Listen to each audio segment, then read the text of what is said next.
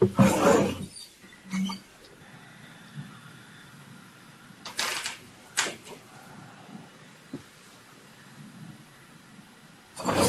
morning, everyone.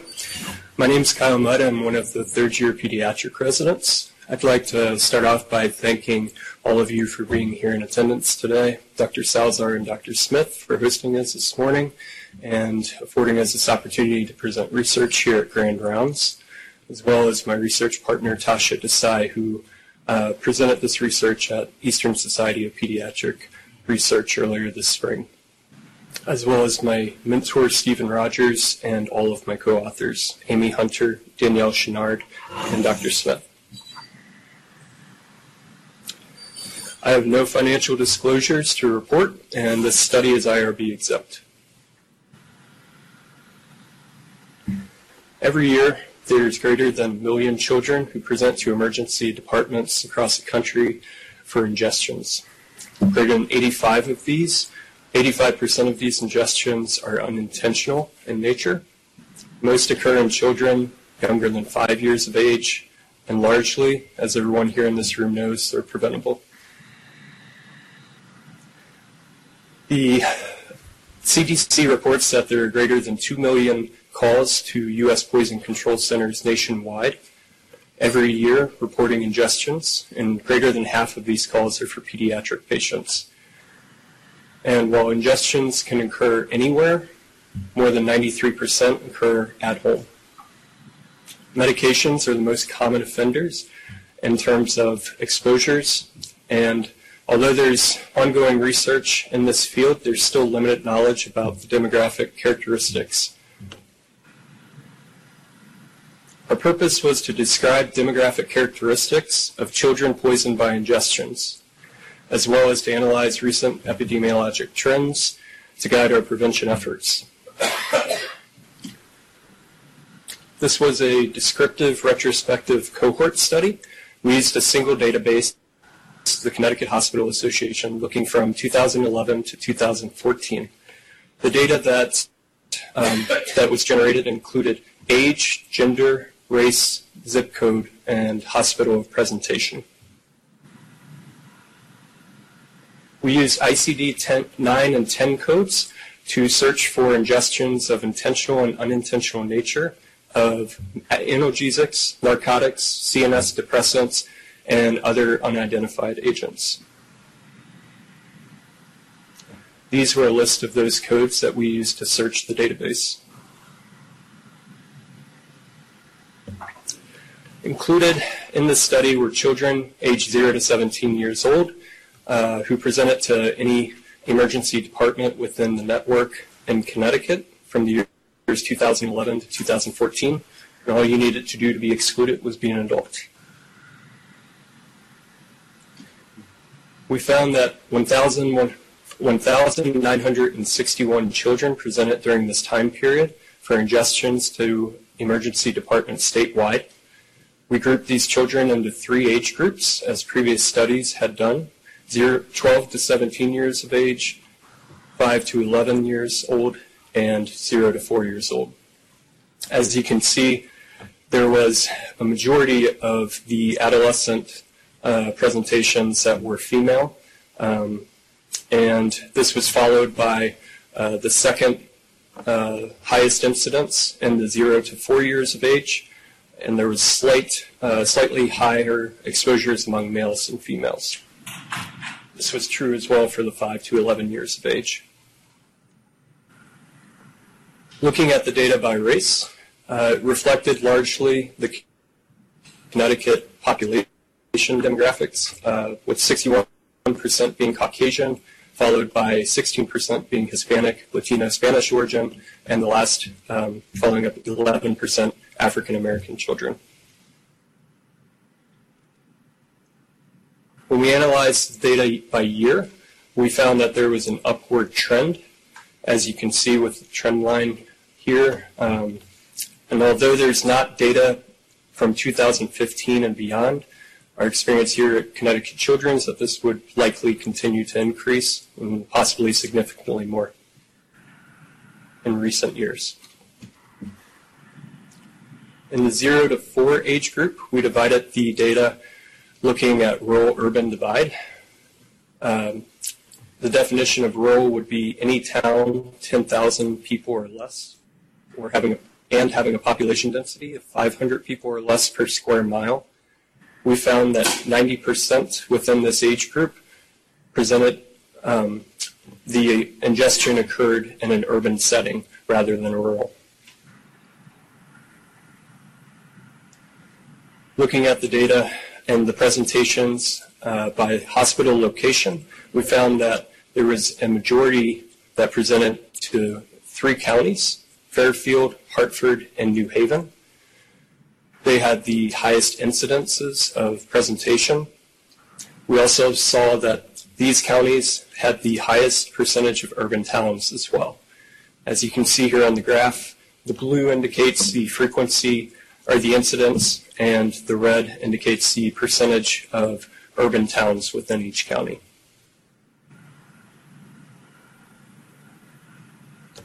We found that children accounted for about 2,000 ED visits in 4 years.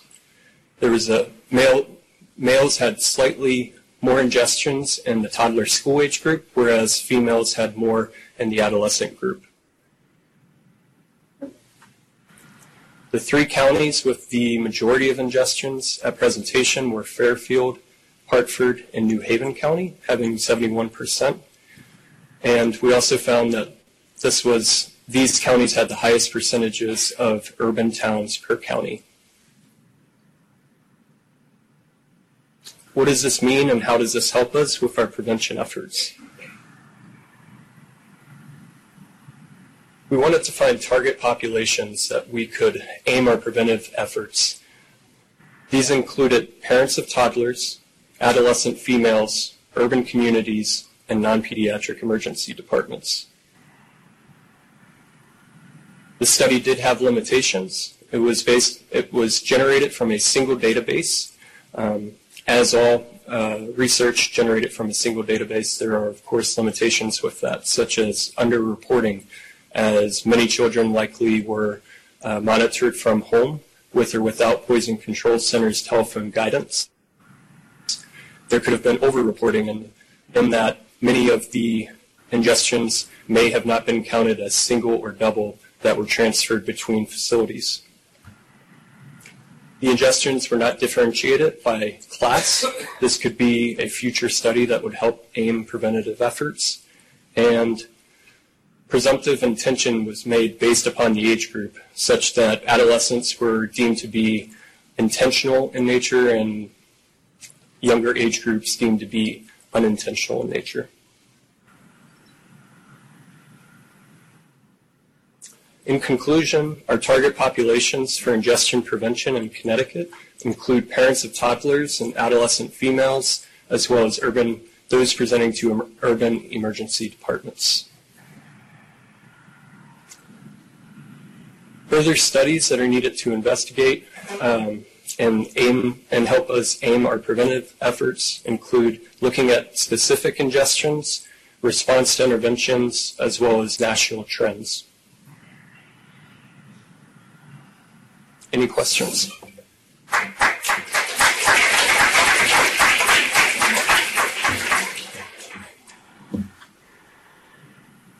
Questions? Chris? That was a great paper. Good job. Was there any way of trying to identify serious infections and non-serious infections? Not that I recall. We mainly looked at the codes based upon the agent and tried to broaden it to include as many as possible. I imagine that if we looked harder, we could possibly find a way, and this could be an area of future research.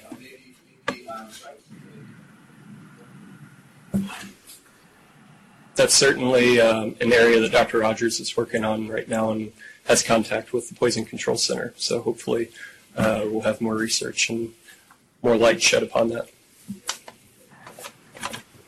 Oh, sorry, in the back.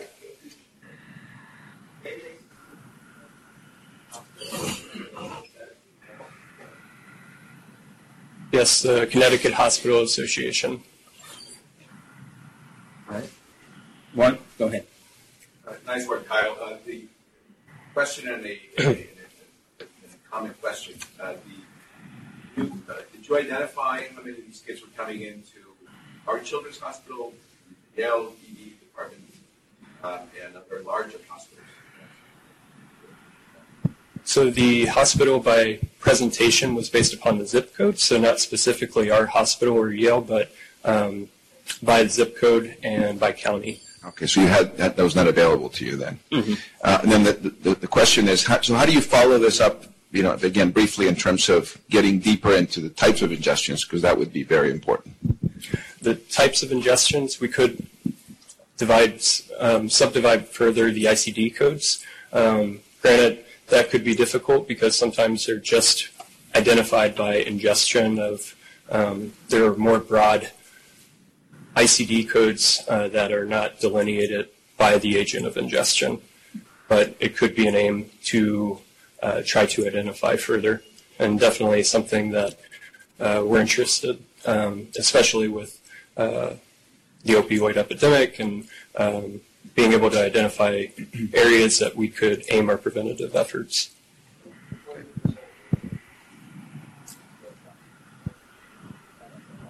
Steve, you need a microphone.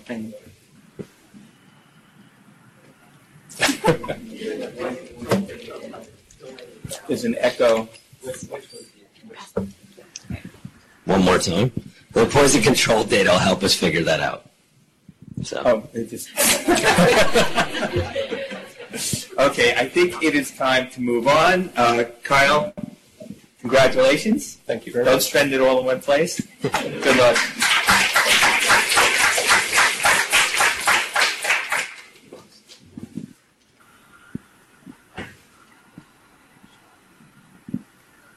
So our next presentation is entitled The Impact of an Institutional Treatment Algorithm to Improve the Control of Chemotherapy-Induced Nausea and Vomiting. Be presented by Dr. Joshua Goldman, and the mentor is Dr. Andrea Horsey.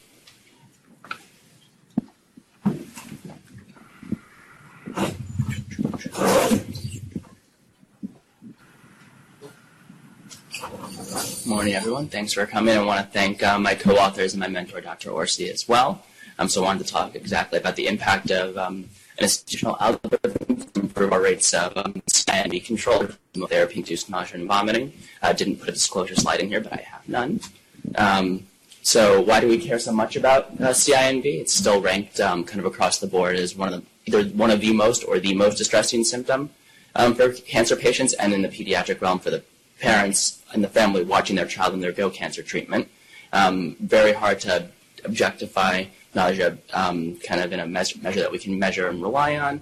And luckily, we do have some clinical practice guidelines developed by the Pediatric Oncology Group of Ontario. They are evidence-based, but a lot of kind of the data backing pediatric treatments are kind of low quality or minimal quality, but still is a good kind of rubric to start with, and they are endorsed by kind of the major societies, Children's Oncology Group and the Multinational Association in Support of Care and Cancer, among others. And so here's an example of the treatment algorithm from the guidelines in 2013 that we used here at Connecticut Children's. So it does spell it out based on how metagenic your chemotherapy is, with your kind of highest metagenic agents receiving the most intensive anti-nausea prophylaxis and treatment, and then your lowest risk receiving either no routine prophylaxis or Zofran. Of note, there have been updated guidelines since this 2013 release that reflect that we now use a Prepotent or amend in patients over 6 months of age, but this was the guideline at the time of study completion. And so we also want to take those guidelines and incorporate something called the Pediatric Nausea Assessment Tool, or the PNAT, which is a clinically validated measure to assess pediatric nausea for patients ages 4 to 18. 4-item face scale, kind of like the pain scales that we use in the hospital. It even breaks it down further to try to be very patient-specific. So there's a very kind of detailed rubric of how you initiate the survey. You first figure out what the family kind of calls nausea, because every family is a different word. And from that, then you try to really coach the child to this is what nausea is. How many are you feeling nauseous? Then can you kind of match up on this face scale with 1 being no nausea, 4 being the worst. And it even breaks it down for the youngest patients, ages 4 to 8, with only 2 choices, because we know that our younger patients can get overwhelmed when they're faced with a lot of choices. So if they're saying they're not nauseous, they get choices 1 and 2, versus if they are, they get choices 3 and 4. So the goal of this study was to reduce CINV in patients admitted for chemotherapy by kind of standardizing the regimens prescribed here according to the CINV algorithm that we developed from the POGO guidelines, and it was, in fact, just the exact algorithm that I put up there on kind of one easier-to-read piece of paper. So for our methods, it was a single institution study here at Connecticut Children's, quality improvement-based research. And so we had the CINV treatment algorithm that I showed you previously. We had patients not only be treated according to that, but they would fill MSIS logs out and also do PNAT surveys. We had a cohort pre kind of intervention trying to standardize care on the algorithm, and then after we did that, and then in terms of implementing these changes, we did provider education of faculty, both by getting physical copies of the algorithm and kind of the evidence for its use, and then also kind of refreshers and reminders at departmental meetings. So all children admitted for chemotherapy where consent was provided were eligible for the study. Really no exclusion criteria as long as you were inside those 4 to 18 years of age. Providers were able to deviate from suggested treatment at clinical discretion, so didn't necessarily have to affect any changes in care if someone wasn't comfortable doing so. And then in terms of kind of the house officer role of that, residents were asked not to make any changes to antiemetic control without talking with their attending. Data was compared with chi-square analysis using SAS. We're looking for really a complete response to antiemetic therapy defined as having no emesis on therapy. And then our secondary outcomes were kind of nausea suppression, adherence to the treatment algorithm, and that's what we were looking at. So for our patient population, we had an initial cohort of 70 admissions in 2013 through 2014. We had a post-cohort algorithm of 78 admissions. Both of these were actually 27 patients, so you were able to participate each time you were admitted. And we were looking for you to complete at least one PNAT assessment to be included, but some patients completed more than maximum that one patient did in the post-cohort analysis was 9. It was 6 in the pre-cohort. And ideally, we're giving logs 4 times daily during chemotherapy and then for 7 days following. Patient demographics did show, unfortunately, a little heterogeneity in terms of our treatment groups. So might be one limitation to the study, but pretty well balanced except for tumor type. So we were hoping that we can account for this because we did stratify in our data analysis based on how metagenic chemotherapy was. But for instance, there are more leukemia lymphoma patients in our pre-algorithm cohort, and then kind of more of the sarcomas in our post-algorithm cohort. In terms of our results, so did see an impressive reduction in emesis defined as a complete suppression, so 52%. Pre-algorithm had no emesis during their chemotherapy admissions, rose to 72% following, with very clear statistical significance. And then in terms of treatment failure, which we defined as having daily emesis despite kind of aggressive antiemetics, fell from 23% pre-algorithm to 6% post-algorithm. So saw a dramatic response there as well. And reflected a different way. If you controlled for the emetogenicity of the chemo, a patient was 3.33 times more likely to vomit prior to guideline implementation. So showing kind of when you have a odds ratio that high that it's a pretty good intervention. Unfortunately, we weren't able to see any difference in nausea control or maximum PNAT scores after adjusting for chemotherapy emetogenicity. Kind of before we adjusted, just in the raw data analysis, you actually saw nausea better controlled pre-intervention. But then once you factored in how metagenic your chemotherapy was, there was no statistical change. And we also looked at a treatment adherence rate, and so 74% of the time after algorithm introduction it was followed. And every single kind of deviation from the intervention reflected provider knowledge of a Aprepitant or amends kind of dosing changes where it was approved for ages 6 months and older. So many patients, so 15 patients less than 12, often received Aprepitant because, again, it was clinically approved and we knew that it made sense to do even though it wasn't part of our algorithm. And then there were 7 patients over 12 who did not receive Aprepitant who otherwise would have been a candidate for it. So kind of discussion of the data. So we saw a marked improvement in controlled chemotherapy-induced vomiting, which was our primary outcome, and saw that our institutional protocol was effective for implementing that change. all deviations from protocol likely reflected aprepitant approval for younger patients or concern about chemotherapy interaction with aprepitant because it does interact with some of the agents we use commonly. They're not a contraindication to use the aprepitant necessarily. And then unfortunately, despite using a validated clinical tool for nausea assessment, we weren't able to show kind of any difference pre and post algorithm implementation. Study definitely limited by a small sample size. We had 27 unique patients in each cohort. And so even with multiple admissions, you have a smaller powered study. We did have heterogeneity of our cohorts based on kind of tumor type in the two groups. No data from our younger patients, so we certainly treat plenty of patients less than 4 years of age, and we didn't study them in this investigation. And then while nausea is difficult to quantify, we also didn't address at all the role of anticipatory nausea and vomiting, because some patients, even just when they enter the hospital knowing it's for chemotherapy, will become nauseous prior to getting any emetogenic medication, so that wasn't accounted for as well. So kind of in terms of ways to go from here, want to look at anticipatory chemotherapy-induced nausea and vomiting more and see if there's ways we can reduce that as well. There were some treatment refractory cases, so how do we get that 6% down to 0? Through kind of adjuvant therapies, both medical and non-medical. We want to still improve our nausea assessment because we used a clinically validated tool and we still didn't see kind of the difference that we thought we would get or the difference that kind of correlates with our reduction in vomiting. And then we still have to look at kind of functional impairment. So these patients, even those who are well controlled, miss a lot of school, miss a lot of work for our older patients. So in conclusion, control of chemotherapy-induced vomiting improved dramatically after widespread implementation of the algorithm. Nausea rates were similar, but difficult to assess and could reflect small sample or trial heterogeneity, and we need future work to optimally integrate both the guidelines and our assessment tools in clinical practice. Any questions?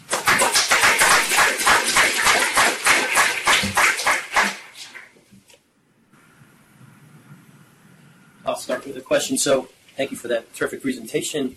So there was reduction in vomiting, but not in nausea control. So tell us your thoughts about why you think those were the findings there. So I think a lot of it is because even when you're trying to kind of be very formal, coach kind of patients through it, like trying to get them to define what nausea is still very different. And then also it's a lot harder to kind of objectively kind of analyze like your frequency of nausea versus vomiting with a log. You either vomited or you didn't, so we had a more binary choice and outcome measure to measure, so that's probably a big difference. And we likely would see it also potentially at a bigger sample size, because when you only have 27 patients in each group, that might also be a limitation there as well. I'll ask another question. So after you instituted the guidelines, I noticed that 26% of the physicians and providers are actually non-adherent to those guidelines. So what do you attribute that to, and were you able to actually analyze among those who adhere to the guidelines versus those? So, like I was saying, the only differences were from aprepitant dosing or Amend, which is a new which was then a newer neurokinin 1 inhibitor for vomiting. So, all the patients who were less than kind of age where it was approved still received it, and that probably reflected just provider knowledge of the new FDA approval and kind of safety profile of that medication. Unclear why some of the older patients didn't get it. It could have been that they didn't have enough kind of symptoms for providers to think they merited it, or there are some interactions with chemotherapy where, again, it's not an absolute contraindication, but it's not kind of, the label is used with caution, so that might have played into why some of our older patients weren't given that medication. Excellent job, Josh. Really love the concept you've used of using standardized and evidence-based approaches to improve care in such a short time and with a really small number of patients. So as you know, in our clinical effectiveness committee, we work with clinical algorithms like this, and two of the things we use are order sets and educational PowerPoints. I wanted to ask, did you use an order set to drive this? And secondly, how did you do the education for the oncology providers? So I didn't personally do the education of the providers, but I know there were educational PowerPoints involved, plus kind of widespread guideline dissemination and just frequent reminders to use it. And then in terms of an order set, when putting in orders, it doesn't kind of box it up as nicely as the treatment algorithm did into kind of 0 risk, mild, moderate, or severe. But all the all the options were listed kind of in the admission order panel. So it did make it a little easier, though it wasn't grouped strictly based on the metagenicity class.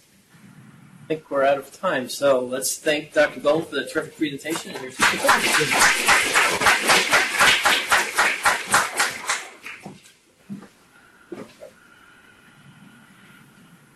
Okay. So, German poet Goethe once said that you are what you eat, but it's really the case that you are what your microbiome eats. And that's what Susan Pitts is going to talk to us about today. So her abstract is entitled Impact of Two Different Liquid Human Milk Fortifiers on the Neonatal Intestinal Microbiome. And her mentor is Adam Matson, who is so back there somewhere. There he is. Please, Susan.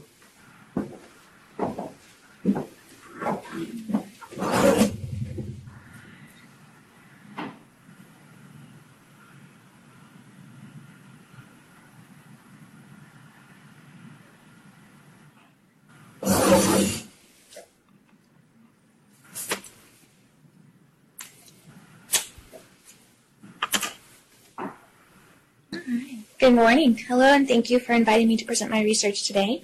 My name is Susan Pitts. I'm a third-year neonatal fellow at CCMC, and today I'll be discussing the impact of two different liquid human milk fortifiers on the neonatal intestinal microbiome.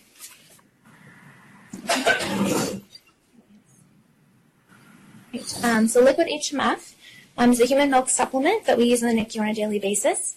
It provides additional protein, calories, and minerals needed for adequate neonatal growth and nutrition. There are currently two forms of the cow's milk-based liquid HMF available, acidified and non-acidified. Oh, sorry.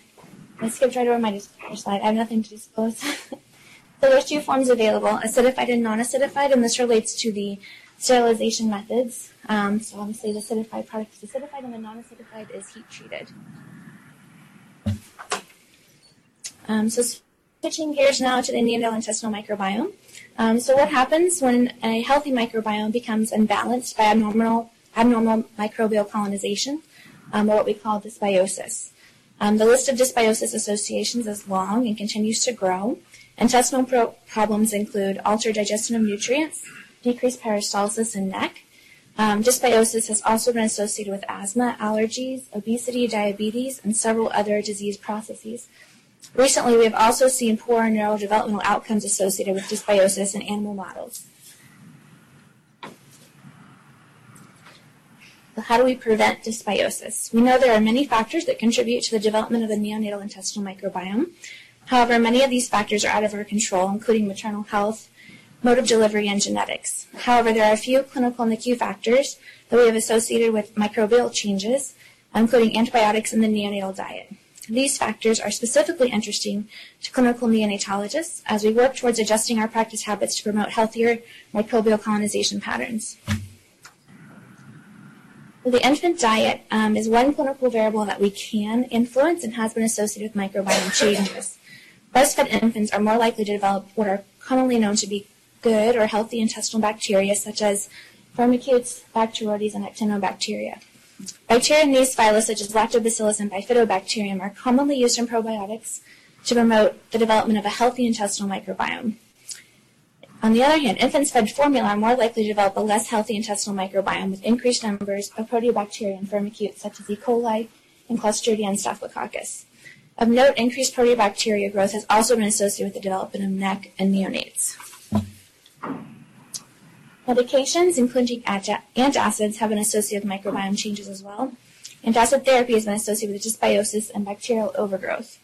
However, microbiome changes related to acidified versus non-acidified liquid HMF, as far as we know, have not been previously reported. So this brings us back to diet. If the intestinal microbiome changes have been associated with the use of antacids, how might variation in dietary acidity, specifically in regard to the type of liquid human milk fortifier that we use, impact the intestinal microbiome? So the specific aim of this research project was to compare the intestinal microbiome of preterm infants fed breast milk supplemented with acidified versus non-acidified liquid HMF. Our hypothesis was that the fecal microbiome of infants fed acidified liquid HMF would differ from those fed non-acidified. Our study design is retrospective. Stool samples were collected as part of an ongoing microbiome study at the University of Connecticut School of Medicine and Connecticut Children's Medical Center. Of note, there was a temporal difference in sample collection, as most of our acidified liquid HMF samples were collected prior to the non-acidified samples. This was due to a clinical change in practice in our unit. The inclusion criteria for our study was preterm infants born at the gestational age less than 30 weeks and born between April 2014 and June 2015, or transferred to the Connecticut Children's NICU within 24 hours of life. They had to receive, obviously, human milk fortified with liquid HMF, and they had to have stool samples that yielded adequate product for sequencing following DNA extraction. Our exclusion criteria include infants with congenital malformations of the intestines, such as congenital atresia, gastroschisis, or omphalocele. Infants with NEC were also excluded to limit confounding, as we mentioned earlier that these infants have dysbiosis associated with their intestinal microbiome. The clinical information for each infant was collected by retrospective chart abstraction, including day of life of sample acquisition, cumulative liquid HMF days, antibiotic exposure, and acid exposure. So our laboratory methods included stool sample collection, bacterial DNA extraction, amplification of the V4 hypervariable region of the 16S ribosomal RNA gene by PCR. This region was then sequenced using Illumina-MiSeq. And finally, using weather software, OTU taxonomy was assigned by clustering and matching reads to the Green Genes reference database. For our statistical analysis, we looked at alpha and beta diversity outcomes. Alpha diversity refers to the diversity of bacteria within each sample. Our alpha diversity measures were OTUs, or operational taxonomic units, and SDIs, or Simpson's diversity indices. Between-group comparisons were performed with Mann-Whitney U tests. Within-group comparisons were performed with paired T tests. Hierarchical linear regression analysis was also performed on a per-sample basis to investigate associations between clinical factors, OTUs, and SDIs. Beta diversity refers to the diversity of bacteria between two different samples. Our diversity measures for beta diversity were percent major bacterial phyla. Again, between-group comparisons were performed with Mann-Whitney U tests, and within-group comparisons were performed with paired T tests. So some of our results. Our acidified liquid HMF cohort included 16 infants. Our non-acidified liquid HMF cohort included 13, for a total N of 39. Microbiome data from a total of 136 stool samples were compared. Total days of liquid HMF, antibiotic, and acid exposure were similar between the acidified and non-acidified groups, with p-values greater than 0.05. Prior to fortification, we did not find significant differences in OTUs or SDIs between groups with our paired and unpaired T tests. Post-fortification, again, we did not find differences in OTUs or SDIs between groups with our paired and unpaired T tests. However, for hierarchical linear regression analysis, to summarize our results, age and days and antibiotic exposure were noted to significantly affect OTU and SDI values. And acid exposure was noted to significantly affect OTU values, but did not have a significant effect on SDIs. After adjusting for day of life and antibiotic exposure, the addition of non-acidified liquid HMF was associated with higher SDIs compared to acidified liquid HMF. This corresponds with a greater degree of alpha diversity among our non-acidified liquid HMF samples. So to orient you to these next slides, which are going to talk about our beta diversity. The purple, here and here, the purple refers to our acidified group, and the green is our non-acidified group. On the pre-fortification slides, you'll see lighter colors, and the post-fortification, the shades are slightly darker. So our pre-fortification beta diversity results revealed that the abundance of firmicutes was significantly lower, and the abundance of proteobacteria was significantly higher in our pre-acidified versus pre-non-acidified liquid HMF. This baseline phyla distribution was different between our two groups prior to fortification. So post-fortification, the abundance of proteobacteria and firmicutes was no longer statistically significant between our groups. We believe the difference in pre- versus post-fortification results corresponds with a significant reduction in firmicutes that we saw in our non-acidified group, and was not observed in the acidified group. Interestingly, introduction of any type of liquid HMF, either type, corresponded with enrichment for actinobacteria, which is often classified as one of our healthy intestinal microbiome components. Regarding study limitations, increasing the sample size could increase the power of the study and decrease the risk of type 2 error. Also, assignment of the acidified and non-acidified liquid HMF groups was not randomized, and there was a temporal difference in stool collection times. And as for all microbiome studies, these results are not necessarily generalizable to other NICUs due to various unit-specific environmental factors. In conclusion, in this cohort of preterm infants, the addition of non-acidified liquid HMF to breast milk corresponds with higher SDIs, which is a measurement of alpha diversity, and reduced intestinal firmicutes. And the increase in intestinal actinobacteria is seen with either addition of acidified or non-acidified liquid HMF, and additional studies are needed to further evaluate these associated findings and determine potential clinical significance. Speaking of future studies, I believe it's important to continue to investigate relationships between neonatal diet and the intestinal microbiome as we gain more knowledge and understanding of how specific dietary exposures impact microbial colonization patterns in early life. We may be able to improve not only the nutritional status, but the overall health of our patients. I'd like to thank my research mentors, Dr. Hagedorn, Dr. Lane-Walla, Dr. Brownell, and Dr. Madsen. Also, several people from the lab and outside the lab that have helped me, Melissa Camayo, Morgan LeDoit, Erin Bennett, Kendra Mass, and Kelsey Smith. Also, support for this project was provided by the Stephenson Fund for Microbiome Research. That's all I have. Thank you very much.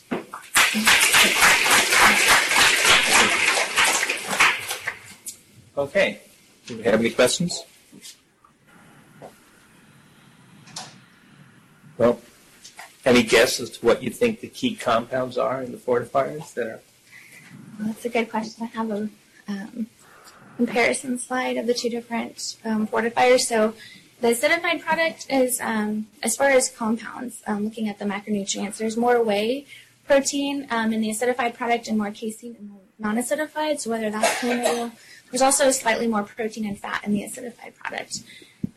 So it's interesting. I think it's, I didn't mention this, but there's more studies coming out now that's supporting, they're seeing a lot of more metabolic acidosis with the acidified fortifier in babies, and a lot of units are switching, as we did, to the non-acidified product. And I think it's interesting that you see this metabolic acidosis in babies without an impact on the microbiome. It's or at least what we've seen so far. I think that's really interesting. This was nice, very nice work, and congratulations to you and your mentors. Elizabeth Brownell has. Elizabeth, who's here, I believe, somewhere. Yes. Has made a point of highlighting that different formulations of milk from different places have different composition. So are these acidifiers also commercially available?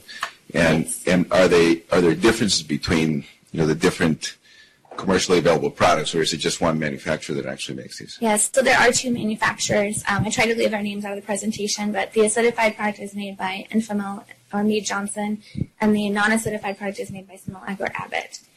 So there are two competing manufacturers. That may actually have, again, if a different manufacturer comes out with a product, they may be very different results. Yes. And so that's a point that Elizabeth always mentioned about milk products. And this study does not include Prolacta, which is a human milk fortifier, which we don't have at our institution, but use at other locations. It could also be a comparative analysis. I think it's also, I'll see what your thoughts are, but I believe it's important that there'll be clinical studies, outcome related to you. Does it really matter what's happening here? Mm-hmm. Okay. Any other questions? I think it's time to move on. Okay. Right, So, Oh, sorry. I was trying to clean up my slide. Thank you very much. Thank you so much. Congratulations. Thank you.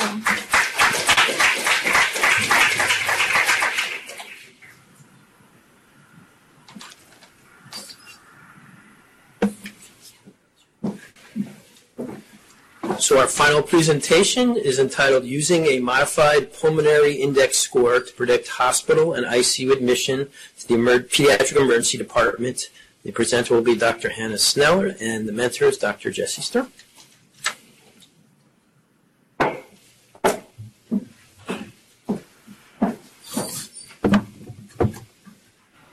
Good morning. Thank you for inviting me to present my research on the MPIS scores in the pediatric emergency department. And I want to say a special thank you to my research mentors, Chris Carroll, Kristen Welch, and Jesse Sturm. We have no disclosures. As we all know, pediatric asthma is a common chronic disease affecting almost 9 million children in the United States. In 2009, 679,000 children with asthma were seen in an emergency department or admitted to the hospital.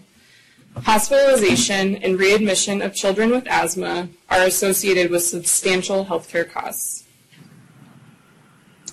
The Modified Pulmonary Index score is a validated clinical asthma score developed here at Connecticut Children's to quantify illness acuity in children with asthma. It is highly reproducible and utilized to gauge severity of illness in patients with acute asthma exacerbations in our emergency department at Connecticut Children's. For those of you that aren't familiar with the score, the Modified Pulmonary Index score includes 6 categories. Each category scores from 0 to 3 for a maximum score of 18. It includes scoring for oxygen saturation, accessory muscle use, inhalation and exhalation ratio, wheezing, heart rate per minute for ages less than 3 and greater than equal to 3, and respiratory rate per minute for ages less than 6 years old and greater than equal to 6 years old. Our goal was to assess the accuracy of the MPIS in determining safe disposition of children with asthma from the emergency department.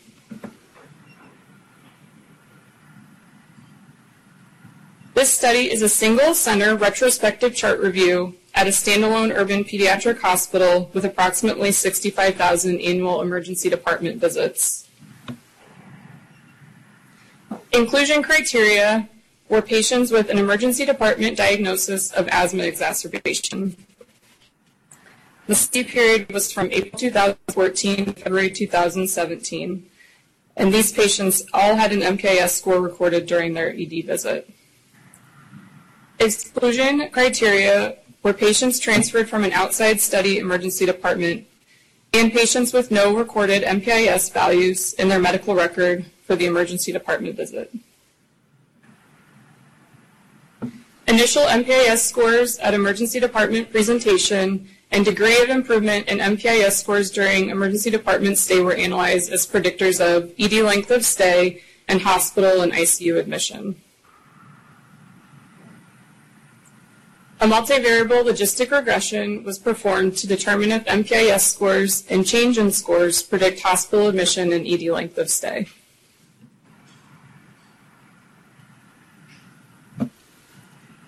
A total of 4,943 patients with a diagnosis of asthma were found in our study period and analyzed. 20 patients with a diagnosis of acute asthma exacerbation cannot be analyzed as they did not have an MPIS score recorded. This left us with 4,923 patients with MPIS data.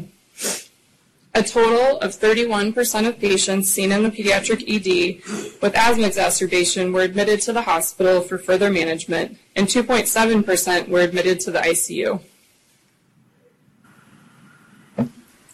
The average age of our patients was 5.96 years.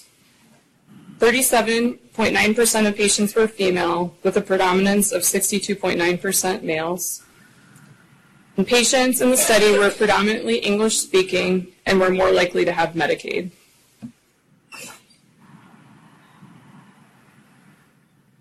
(78% of the patients in the study received steroids during their emergency department stay, and 95% of the patients received albuterol. The median time to steroids was 93 minutes, and median time to albuterol was 68 minutes. Our overall median length of stay in the emergency department was 3 hours. A higher initial MPIS was associated with a longer length of stay in the emergency department. Patients with a larger mean difference of first to last MPIS or more interval improvement were less likely to get admitted to the hospital. Additionally, less interval improvement in MPIS scores in the emergency department and higher MPIS scores at hospital admission were associated with longer hospital length of stay. A multivariable logistic regression model demonstrated that first, last, and change or difference in MPIS were all predictive of hospital length of stay when controlling for differences in demographics and acuity.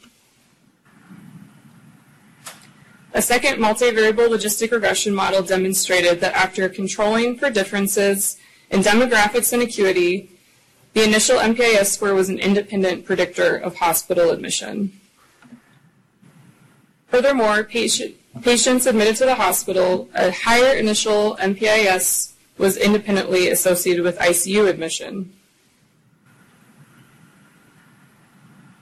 Also, more clinical improvement while in the emergency department or more difference between first to last MPIS was associated with less likely need for ICU admission.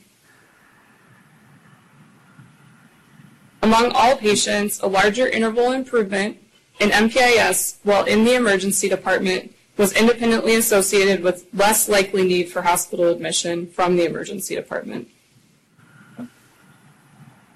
Additionally, we completed a subset analysis with the goal to assess factors associated with non-response to treatment in children presenting to the emergency department with moderate and severe asthma exacerbations. Patients, again, had discharge diagnosis of asthma exacerbation. We looked at children greater than 2 and with an initial MPIS score greater than 10. And we looked at the rate of change of MPIS in the emergency department over time. So we had the overall study population, 886 of these patients were less than 2, and 3,823 had an initial MPIS less than 10. So we had 852 patients remaining for this subset analysis. We examined a histogram of change in MPIS per hour, and a threshold of change in MPIS per hour greater than 0 was used to define response, as seen by the red line. There were 178 children considered non-responders with change of 0 or increase in score over time. You can see non-responders to the right of 0 on this histogram. Overall, there were 674 responders. Non-responders were significantly older, but there was no difference in gender, race, ethnicity, or insurance status. Non-responders were There was no difference in initial MPIS on presentation to the emergency department. Non-responders were more likely to have a shorter ED length of stay and have less improvement in their MPIS score over time. They were also more likely to be admitted to the hospital and to be admitted to the ICU, as well as arrive by ambulance to the emergency department. Overall, we saw no difference in time to first albuterol or steroid in these patients. So overall, an MPIS score when obtained at initial ED presentation may help predict hospital and ICU admission. Interval changes of the MPIS respiratory score while in the emergency department can further help predict hospital admission, ED length of stay, and hospital length of stay. We believe that MPIS can be a tool in the pediatric emergency departments and inpatient wards to more rapidly determine safe disposition of patients with acute asthma exacerbation. Thank you.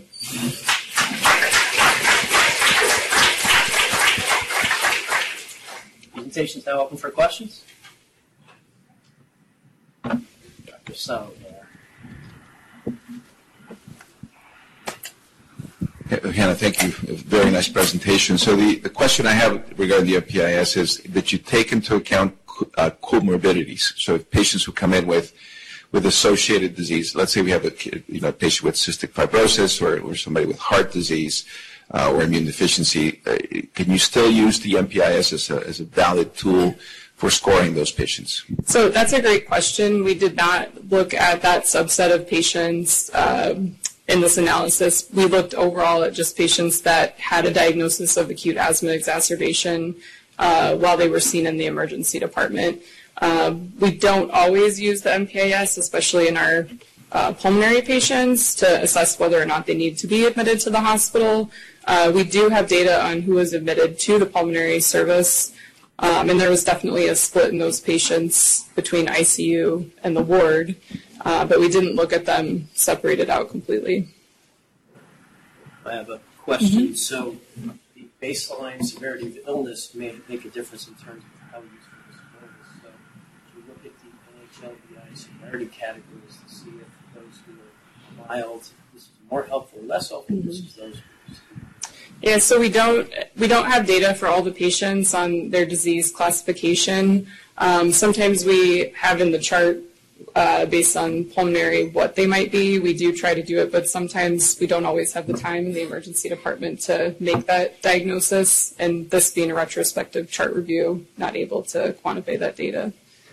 And previously we looked at that. It's actually not true that baseline asthma classification has anything to do with severity and PIS. It's just saying baseline asthma severity has nothing to do with acute illness. Last question. This is very nice.